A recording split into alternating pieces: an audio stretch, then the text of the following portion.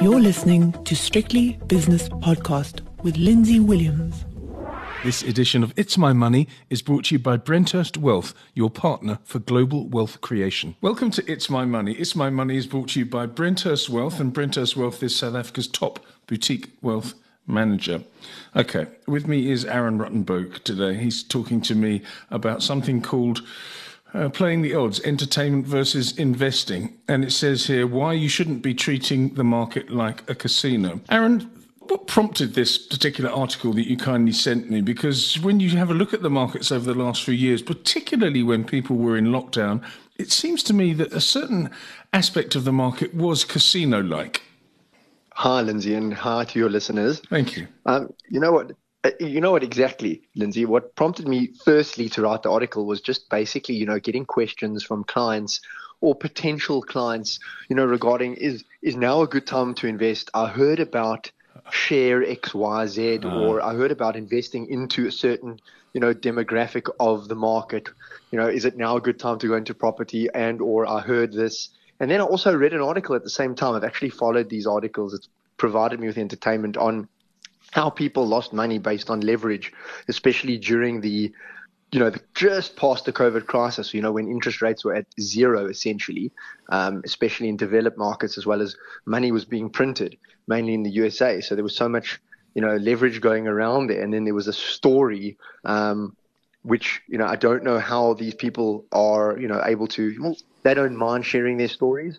I'm about a 25-year-old who amassed more than 1.5 million trading stocks using leverage during the pandemic, which is, the whole reason that started prompting writing this article. And his gains swelled so much, that he started to spend on other things such as sports betting, bars, going to bars, luxury cars, as well as, quite a lot of things. So when the party ended, his fortune evaporated, thanks to some wrong way bets and his excessive spending, Lamborghinis as well. So to support himself, he said, now he works at a deli in Las Vegas that pays him roughly $14 an hour and tips, and sells area timeshares. So he says he no longer has money invested in the market and he's starting at zero again. And he's 25, but there are other types of investors that also been affected by leverage. And he accumulated, $300,000 in credit card bills, etc. So, any person with those kind of gains must have felt invincible. And, once that feeling sets in, there's only one emotion that takes over, and that's greed. So that whole story... Fear and greed as well, Arin. It's not just greed, it's fear and greed, and it's the fear of missing out as well. Yeah. I'm looking at my screen now, and we're pre-recording this podcast, and it's Tuesday lunchtime in South Africa. And the price of Bitcoin, I'm not having a go at cryptocurrencies at all. All I'm saying is that this is the epitome of entertainment and investment sort of coming together. 24,700 for Bitcoin. It's up 12% on the day. Yesterday I think it was up 15% at one point. A few months ago it was down at 15,000. Now 10,000 higher than that almost. This is exactly the sort of culture that I would imagine that you at Brenthurst Wealth say, okay, you want to put a small percentage of your portfolio in that? That's fine. But the bulk must not be casino-like. Correct. When you've got casino-like type of investments where people are just watching other people making money, whether it be crypto, which certainly there was a time, because 99% of crypto is going to fail in different times. It's got its own cycles and it goes up in a bull market and then 99% fail. And then the next bull market comes and 99% fail. But then you've got the more traditional like equities where, they thrive on 0% interest rates or very, very low interest rates, like your high growth tech, longer duration assets, and those obviously thrive on that environment. So people watch other people or they hear things on TV and then they're like, ooh, I want to do that, especially those that said that they've made money or driving a luxury car. That's the whole thing, is you've got to do your research because you don't know how that car was purchased. Was it purchased because of that many gains, or are there just enough gains to have just taken out a loan in which there's just more leverage? And that's the thing. Nobody does research, and that's the same for crypto. If you're going to invest in something like that, you've got to know and do your own research, not just speculate. That's why I wrote this article, and you'll see in that article, the difference between speculation and my favorite situation. My favorite saying is, the casino Yes. Just like in a casino, the deck is stacked against you.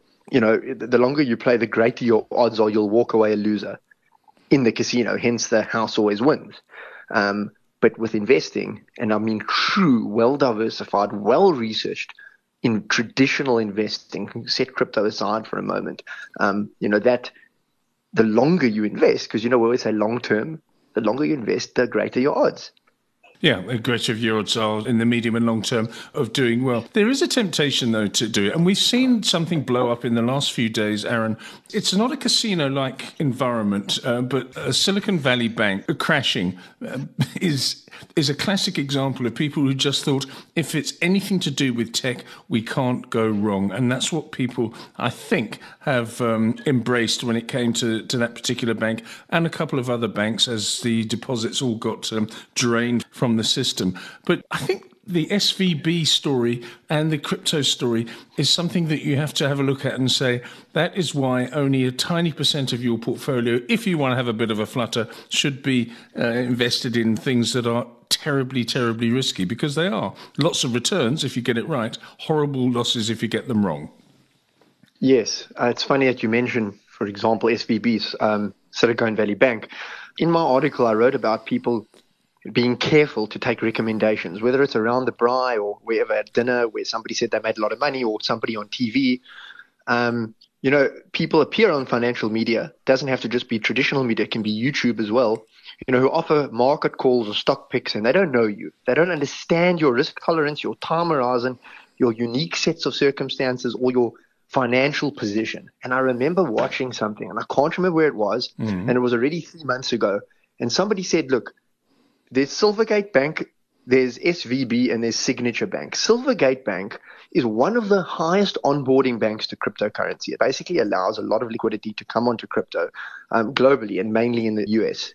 You know, it's a bank that facilitates the transactions. They're not actually associated with holding any crypto, but they went down, and I can't remember why. And the person said, you know, it wouldn't be a bad call taking a long on Silvergate Bank.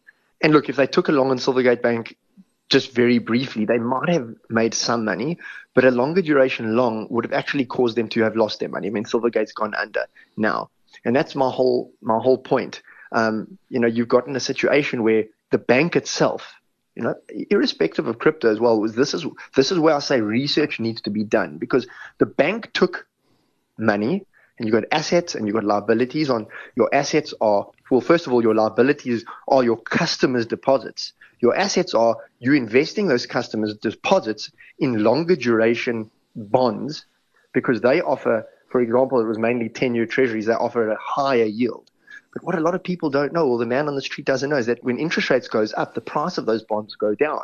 And the bank wasn't showing on their balance sheet, or they weren't showing on the asset side, mark-to-market prices. So in other words, you know, when the interest rates went up, the prices of those bonds went down. They just showed what they purchased, you know, $100,000 bond, for example, and in repricing that bond.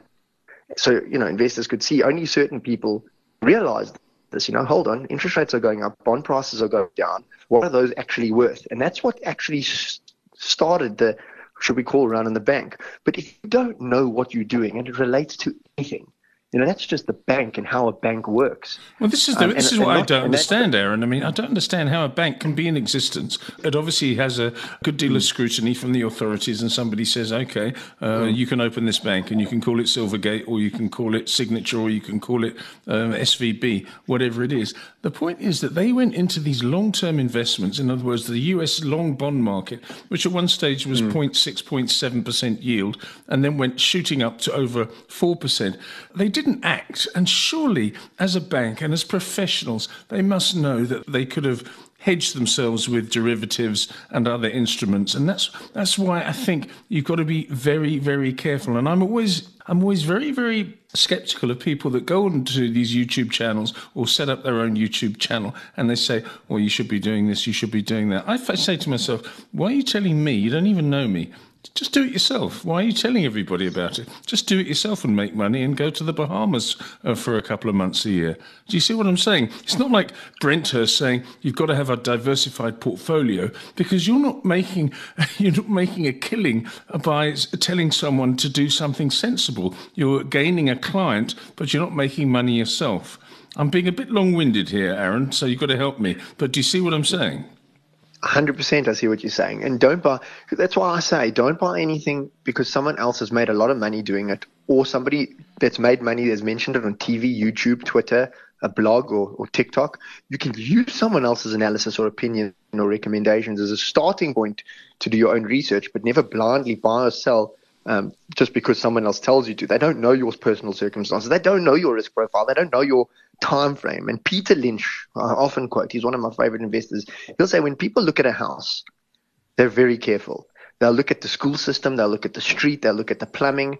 And when they buy a refrigerator, they do their homework. But people spend more time and effort to buy the right refrigerator than they do the right fund or shares or ETFs. And that's the whole point I'm trying to make is, if somebody, and look at what I've just told you and how educated everybody else on just a little bit of how the run on the bank started, if you understand how a bank works and then go and look into the balance sheet and income statement, compare it with other banks like, JP Morgan Chase, who decided not to do these types of dealings with long duration bonds. They saw the writing on the wall with the increase in interest rates, so they didn't do that.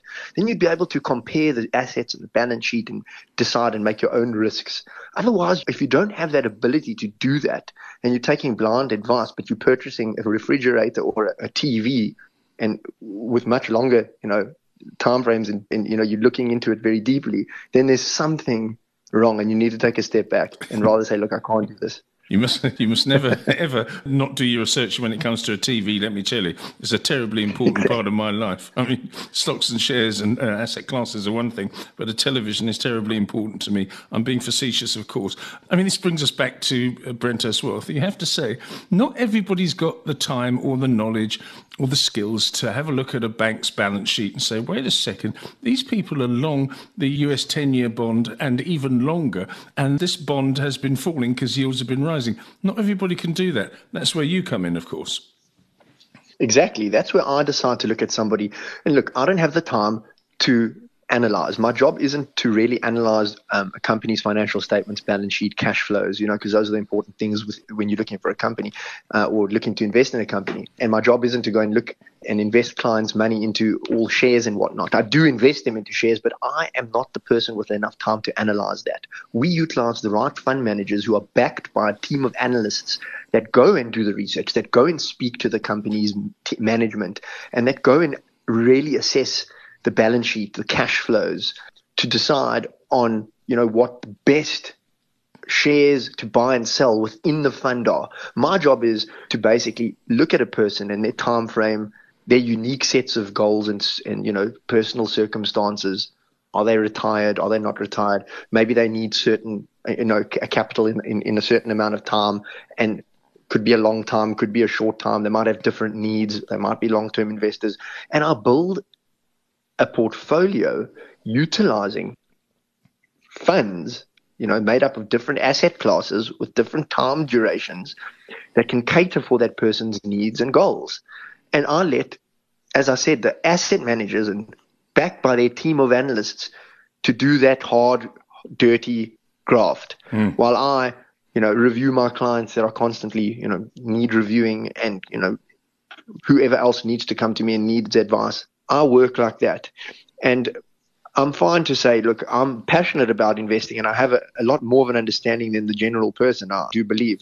And to me, it's the greatest entertainment is looking at the markets. But when it comes to my clients, I treat their money as if it's my own. And I really allow the professionals who have a solid track record with teams and the correct asset allocation and investing in those funds to do the hard graft in the background. I'm thinking of an analogy here, and it sounds to me as though what you're saying is that you're the doctor and you take the client and say, okay, this is what you need. You've got this problem at the moment. And then you send them to the pharmacist, which is the asset manager, and the pharmacist says, okay, these are the pills that you need in order to achieve your goals. It's that sort of thing, isn't it? Maybe it's a little bit frivolous, what I've just said. But I like the way that you say that you analyze the client's needs and then you have a look at the asset management management industry and choose which one or ones to go with. Exactly. It's very similar. Or it's like different things wrong in my body. It's my heart, my bones, maybe certain bones are broken. You'll go to a certain doctor.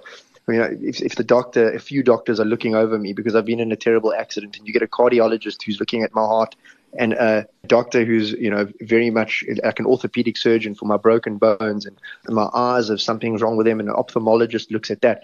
But all the different types of asset managers and the styles of asset managers represents each doctor. Certain asset managers have a value style, certain have a growth, certain have a quality style, equity based. Then there's some that are fixed income, that are in bonds and cash for the short duration type of client with an immediate need, or that are drawing an income. So there's so much you can do. And, that's the area where I play, to really invest somebody in line with what they need in their duration, in their specific circumstances, in the right doctors, should we call it. The last sentence you say in your article, it says here, save the entertainment for the casino and consult an experienced qualified advisor to guide you to make investments suited to your circumstances, which is just reiterating and embellishing what we've said over the last 10 minutes or so, Arin. Thank you. It was a really good chat. Arin Ruttenberg is from Brenthurst Wealth, and that was It's My Money. It's My Money was brought to you by Brenthurst Wealth, an award-winning boutique wealth management company.